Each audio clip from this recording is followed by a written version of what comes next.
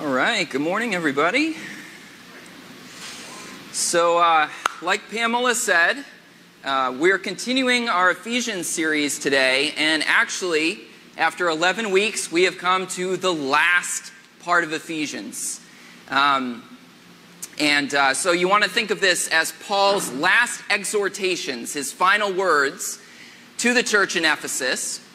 And this passage actually includes something that you might have heard when you were a little kid in Sunday school. There's this favorite passage about the armor of God. Does that ring any bells? So that's what we're going to look at today in more detail. So let's not waste any time. Turn with me to where we left off last week, Ephesians 6, starting in verse 10. Ephesians 6, verse 10. Lord, right now, we just want to invite your Holy Spirit to work in our hearts and minds.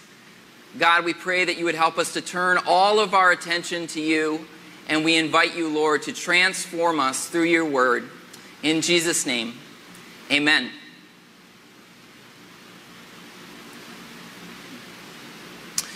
All right. Finally, be strong in the Lord and in his mighty power. Put on the full armor of God so that you can take your stand against the devil's schemes. For our struggle is not against flesh and blood, but against the rulers, against the authorities, against the powers of this dark world, and against the spiritual forces of evil in the heavenly realms. Therefore, put on the full armor of God so that when the day of evil comes, you may be able to stand your ground. And after you have done everything, to stand. Stand firm then, with the belt of truth buckled around your waist, with the breastplate of righteousness in place, and with your feet fitted with the readiness that comes from the gospel of peace. In addition to all this, take up the shield of faith, with which you can extinguish all the flaming arrows of the evil one. Take the helmet of salvation and the sword of the Spirit, which is the word of God. And pray in the Spirit on all occasions with all kinds of prayers and requests. With this in mind, be alert and always keep on praying for all the Lord's people. Pray also for me that whenever I speak, words may be given me so that I will fearlessly make known the mystery of the gospel, for which I am an ambassador in chains. Pray that I may declare it fearlessly as I should. Tychicus, the dear brother and faithful servant in the Lord, will tell you everything, so that you also may know how I am and what I am doing. I am sending him to you for this very purpose, that you may know how we are, and that he may encourage you. Peace to the brothers and sisters, and love with faith from God the Father and the Lord Jesus Christ. Grace to all who love our Lord Jesus Christ with an undying love. All right, so Paul ends this letter here by telling us that we are in a war, and we need to be ready for war, right? He says we're in a struggle. Some translations say that we're in a battle, and he tells us to take our stand in this battle. Now, for me, this kind of raises a question of what is our attitude supposed to be like? What is the attitude that Paul is calling us to have here? And I think if we're not careful, we can assume that Paul is encouraging us to have a certain kind of attitude towards those outside of the church. And I would describe it as an attitude that is adversarial and aggressive. The adversarial attitude would say, you know, people outside the church, these people are our enemies, right? Those worldly, non-Christian people. And the aggressive attitude would say, well, we need to fight them. We need to stop them, humiliate them, or silence them. And I think that when some people hear Paul saying, get on your armor, we're in a war, whether they realize it or not, that's where their mind starts to go, towards this adversarial, aggressive way of thinking. And, you know, some people, God bless them, they just kind of have a naturally adversarial and aggressive disposition, and they hear something like this, and it's sort of like they think that Paul is giving them permission to lean into that aspect of their personality, to lean into this aggression and adversarial relationship toward those atheists, those liberals, those conservatives, those Muslims, those academics, those elites, right? Fill in the blank, whatever group of people that you might consider outside the fold of righteousness in your mind. But this is why it's so important to read this passage closely, as it is with all passages in the Bible, right? We've got to remember verse 12. Oh. Where did that come from? Whoops. Okay, well, hopefully the rest of it's good. That was last week. Okay, we got to remember verse 12. For our struggle is not against flesh and blood, but against the rulers, against the authorities, against the powers of this dark world, and against the spiritual forces of evil in the heavenly realms. Our struggle is not against flesh and blood. In other words, our battle is not against people. People are flesh and blood. Every person, no matter how awful, is flesh and blood, right? So that means that they are not our true enemy. Our true enemies are not physical beings, but they are spiritual powers. Now, to be clear, people can be very influenced by these spiritual powers. And when they are, they can do great harm. And it is good to try and prevent and reduce the harm that people cause when they're under the influence of these spiritual powers. But if they are flesh and blood, we have to recognize those people, they're not our real enemies. No person is our real enemy. We're supposed to think of people as potential brothers and sisters in Christ. We're supposed to think of them as people whom God loves and whom Christ died for. As people who might repent. False religion tells us that faithfulness to God means seeing people as true enemies. And that devotion might look like attacking them. You know, some of you might have followed the story in the news this week about the writer Salman Rushdie, who was attacked when he was speaking on stage somewhere. He was attacked by a extremist, fundamentalist Muslim. Last I heard, he was speaking, so that's good. It looks like he's probably going to pull through. But it's important for us to recognize that kind of act is the opposite of what God calls us to. We're not supposed to see other human beings as the enemy. Our struggle is not against flesh and blood. We are supposed to be the opposite of adversarial and aggressive. We're supposed to be peacemakers. Now, the armor that we're called to put on, of course, it is not physical armor, it's spiritual armor, and that should be another reminder to us that we're not being called to be aggressive, adversarial, violent people. In fact, if we really understand the New Testament, we have to be able to recognize that God never tells his people to build the kingdom on violence. The kingdoms of this world are often built on violence, but the kingdom of God is not built on violence. You know, you might remember that the night that Jesus was arrested, when the authorities came to take him away, Peter pulled out his sword and he cut off the ear of one of the people coming to make the arrest. And what did Jesus say? Well, he didn't say, "Well done, good and faithful servant, good job." No, he said, "Put your sword back in its place." And he didn't say, "Peter, put your sword back in its place. Right now I have to go to the cross, but in the future that sword will come in handy." Right? No, the next thing that he says is a critique of using the sword to build the kingdom, period. Right? He says, for all who draw the sword will die by the sword. In other words, that approach doesn't work. That's not how the kingdom of God grows.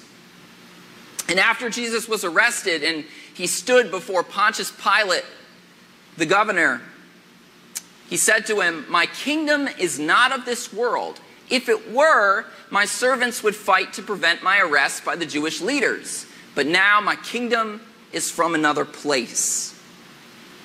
Now, some people think that, or they assume that what Jesus meant here is, my kingdom is not on earth, it's from this place you go to when you die.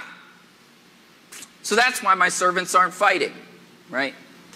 But I think what Jesus really means here is my kingdom doesn't work the way kingdoms of this world do. My kingdom comes from heaven, so it works differently. It's not built on violence the way kingdoms of this world typically are. Jesus said, "Blessed are the meek, for they will inherit the earth." In other words, blessed are the gentle, for they will take over the world. That's the way you want to think about that. And that's hard for us to believe. When we look at the world, it doesn't seem that way. But Jesus' teaching is often upside down from our perspective. Because Jesus is not from this world, right? He's from heaven, and his kingdom is not of this world either. It operates differently, but it's good. And Jesus is good. So the armor that we're being told to put on is not to ready ourselves for any kind of violence. It's a different kind of armor. It's a better armor, an armor for a spiritual battle. So he tells us, stand firm with the belt of truth, the breastplate of righteousness, the boots or the shoes of the gospel of peace, the shield of faith, the helmet of salvation, and the sword of the Spirit. Now, it seems clear to me that when Paul composed this, he had a certain Old Testament passage in mind, as he often does when he writes. And I think the one he had in mind was Isaiah 59, starting in verse 15. It says, "The Lord looked and was displeased that there was no justice. He saw that there was no one. He was appalled that there was no one to intervene. So his own arm achieved salvation for him, and his own righteousness sustained him. He put on righteousness as his breastplate, and the helmet of salvation on his head. He put on the garments of vengeance, and wrapped himself in zeal as in a cloak." So you've got two phrases there that Paul uses as well, right? Breastplate of righteousness and helmet of salvation. But notice what Paul left out, right? Did he tell us to put on the garment of vengeance or zeal as a cloak? Some translations say instead of zeal, fury. I know, he purposely left those things out because we're not supposed to wear those, right? That's for God to take care of, not us. So it's interesting when you put the passage in perspective how you can see even more that it's not calling us to this adversarial, aggressive relationship with the world. Okay, so let's look at this armor more closely, okay? You might remember earlier in Ephesians that Paul told us to put on the new self. Once again, here he's telling us to put on this armor, which implies that it has been provided for us, but we still have to make an active choice to actually put it on, right? We have a choice to make. Are we going to ignore what's been provided for us, or are we actually going to wear it? So, first thing that Paul says we need to put on is the belt of truth. The belt of truth. And what that should remind us of is that when one of the enemy's most frequent tactics is deception, right? There's places in Scripture that refer to Satan, the devil, as the father of lies. He loves to lie to us. He loves to deceive us. We go all the way back to the first story in the Bible of Adam and Eve in the garden. That is what the serpent did to Eve, right? He deceived Eve, and specifically, he tried to trick her into thinking that God didn't actually want what was best for her. That God wanted to withhold something from her because God was selfish, right? That's what the serpent tricked her into thinking. The spiritual forces of evil love to trick us into thinking that God, if he exists, doesn't care about us, doesn't love us, is just selfish. And they also love to deceive us into thinking that the real battle that we're supposed to be fighting is against other people rather than against these spiritual forces.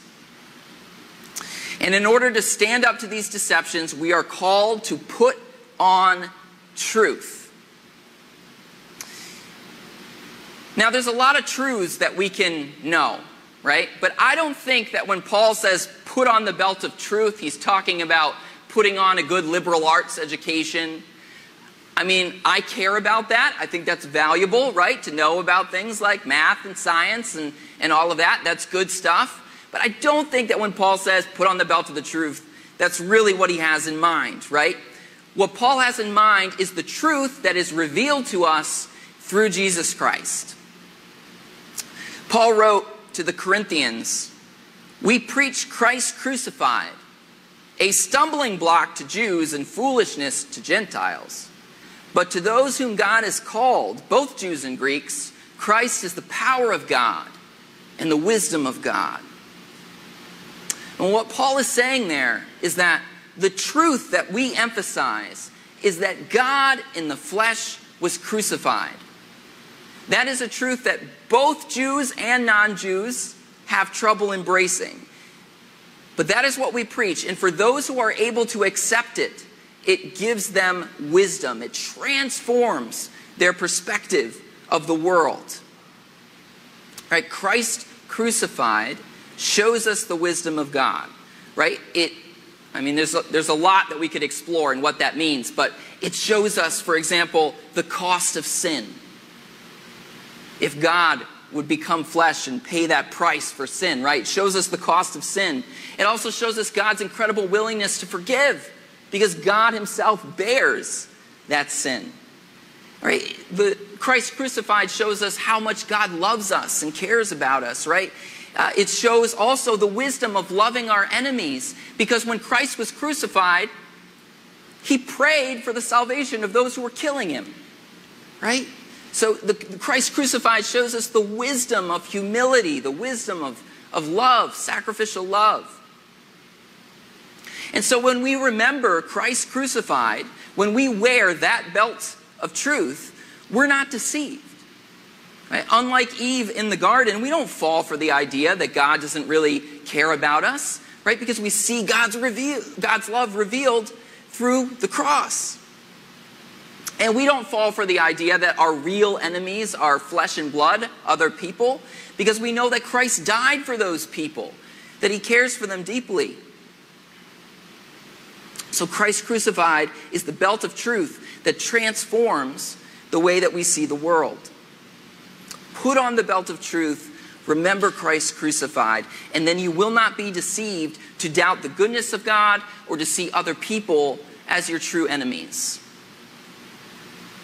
All right, so next piece of armor, the breastplate of righteousness. What does it mean to put on righteousness?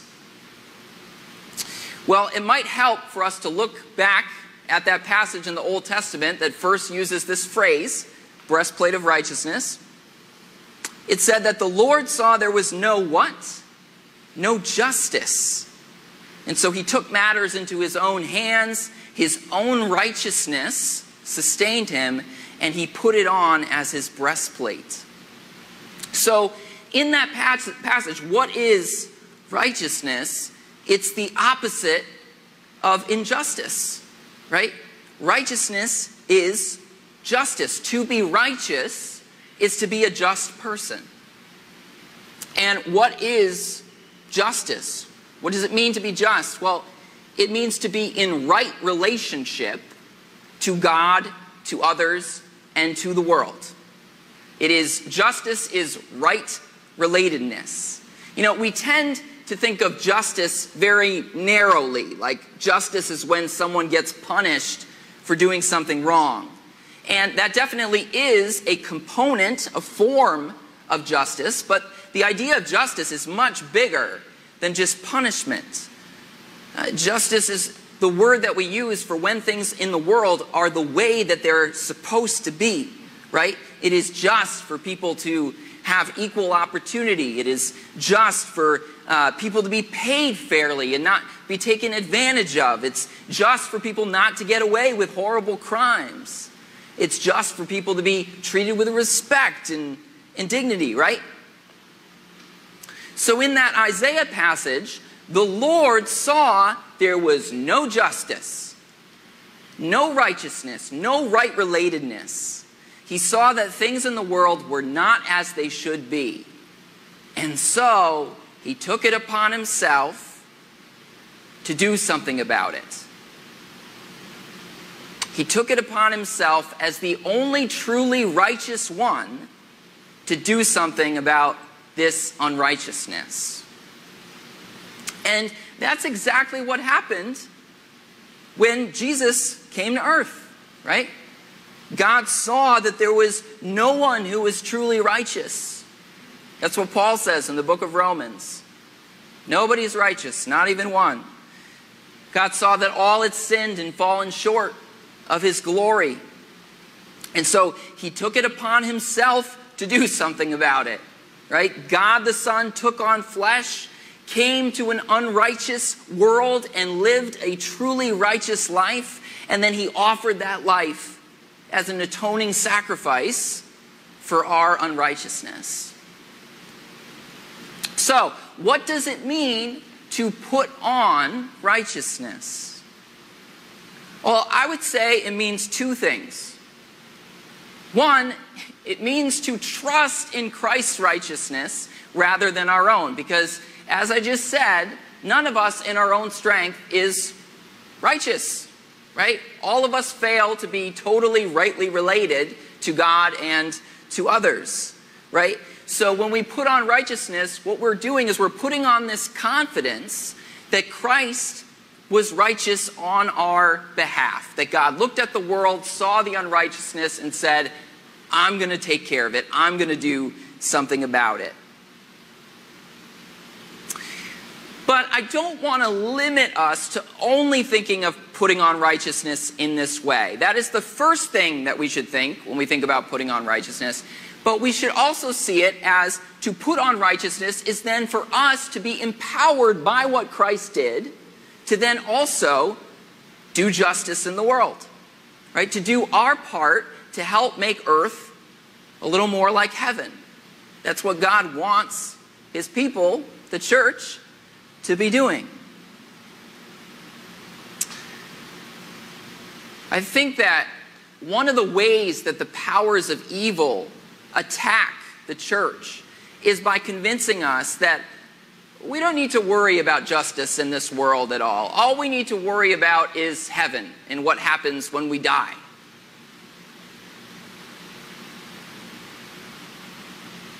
But the gospel is not only about where we go when we die, right? The gospel is about how we can be empowered to be agents of reconciliation here and now through the power of God working in us, right? Whenever the church starts to think that we have no role to play in putting on righteousness, I think we're open to the attacks of evil. And we become exposed as hypocrites, which is a very bad thing. So, put on the breastplate of righteousness. Next, Paul says, put on something on your feet, right? Shoes or boots, I would assume. And he says that these shoes or boots, this footwear, is the gospel of peace. Now, I think we can all identify with the fact that if you do not have the right footwear, you're going to be limited in what you can do, right? Especially the last few weeks when it was ridiculously hot. If you went outside when it was 95 degrees, walked on the asphalt without any shoes on, you're going to get burned, right? You are not ready to go anywhere until you have the appropriate footwear. And what Paul is saying here is that we're not ready for the battle against the spiritual forces of evil until we have our metaphorical shoes on, and our shoes are the gospel of peace. The gospel of peace. And the gospel of peace is what Paul has been talking about for most of this letter, especially for the first half of the letter, right? It's the good news that Jesus has overcome the powers of sin, death, and the devil, and through him, we have forgiveness of sins.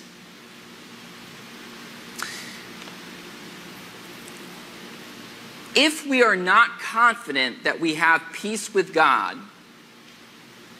we're going to be vulnerable. It's going to be like going through life without our shoes on. We're going to be vulnerable. We're going to lack confidence. But when we are confident that the Lord of heaven and earth has reached out to us and has reconciled us to himself, that he has proclaimed peace to us, then we are resilient. Then we can stand up to the challenges of life with this deep assurance that ultimately it's going to be okay. Things are going to be okay. Put on the gospel of peace and you'll be ready to walk wherever you're supposed to go. But if you don't put it on, if you don't embrace this peace from God, you're going to have a rough time. It's going to be like trying to walk on hot asphalt without shoes as you go through life. All right, so at this point, we've gone through 3 of the 6 pieces of armor. And we're going to go through these last 3 really quickly. And here's why. I don't think that all 6 pieces of armor are real distinct. And this was a little bit of a frustration for me as I was preparing the message, because you want each individual piece of armor to have its own specific purpose that you can lean into and talk about applications of that and everything. But the more I studied each piece of armor, the more I found all of them kind of blending together. And I'm pretty convinced that each piece of armor is really the same thing, but it's just talking about it from a different angle. So maybe you'll see what I mean in a moment. Let's look at these last 3. Shield of faith, helmet of salvation, and the sword of the Spirit. So first, shield of faith. What is faith? Well, faith is a confident trust in something. Now, obviously, Paul is not telling us to just have confident trust in anything, right? He has a specific object of faith in mind. Right? So what is that object of faith? Well, it's faith in what God has revealed through Jesus. Basically what we talked about with the belt of truth. Right? And then we've got the helmet of salvation. It's kind of a strange one, right? Put on salvation so that you will be saved. Sounds a little redundant. And so the only way that I know to interpret that is put on the confidence that Jesus has conquered the forces of evil and that he is bringing all things in heaven and on earth to unity, just like Paul talked about earlier in the letter, right? So trust that, which again is pretty much the same thing as picking up the shield of faith, right? And then he tells us to pick up the sword of the Spirit. And he tells us that the sword of the Spirit is the Word of God. And what Paul probably had in mind there when he said Word of God is, again, specifically the message of the gospel. That was the word, that was the message that he was emphasizing, right? Same thing that is meant by the belt of truth, right? The Word of God is this message that Christ was crucified and risen to save sinners. He is the wisdom of God revealed And I want us to take a moment to recognize that the only offensive weapon in the armor of God is the Word of God, right? So when the powers of evil tell us to despair and to lose hope, we're supposed to remember the Word of God, the gospel, right? Remember the resurrection. Remember the hope you have. When the evil powers tell us to hate our human enemies, we're supposed to remember Jesus on the cross praying for his earthly enemies, right?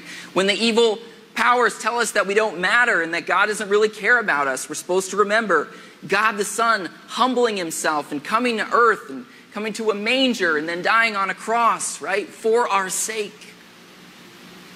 The Word of God is supposed to be the sword that we use to fight off these lies, these deceptions.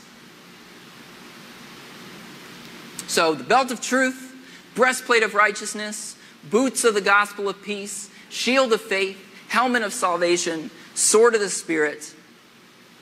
All of these are different expressions of the same basic idea, which is put on the gospel. Put on the gospel. Put on trust in the truth revealed through Christ. Put on trust that he has made things right, that he has brought righteousness. Put on trust that he has given you peace with God. Put on trust that he has brought salvation, that he has ultimately defeated the powers of evil. That's the whole thing. And then once you have put on that trust, Paul says, stand. Hold fast to that. So most of the armor isn't really about what we do, but our trust in what God has done for us. I think that's pretty cool. But that said, I think we should finish by recognizing one thing that Paul does tell us to do, a specific action. This is so important that he finishes the whole letter with this, right? Pray. Pray in the Spirit on all occasions with all kinds of prayers and requests. And when you hear that command, I don't want you to hear something like, come up with long lists of every request you have and constantly be going through them. Although part of prayer is praying specific requests, Paul says that there, but don't just think that. When Paul says pray in the Spirit on all occasions, you want to think something like, keep company with God. Keep company with God. One of the great mistakes we can make is to start thinking of God just as this object or idea, this being who we discuss and think about, but do not actually have any relationship with. Paul is saying, talk to God, listen to God, keep company with God. If we do not do that, then the flaming arrows of the evil one will burn us.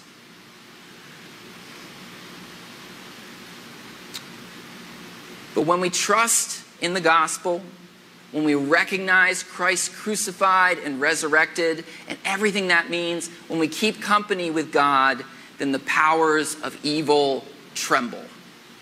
And we stand. And we're victorious.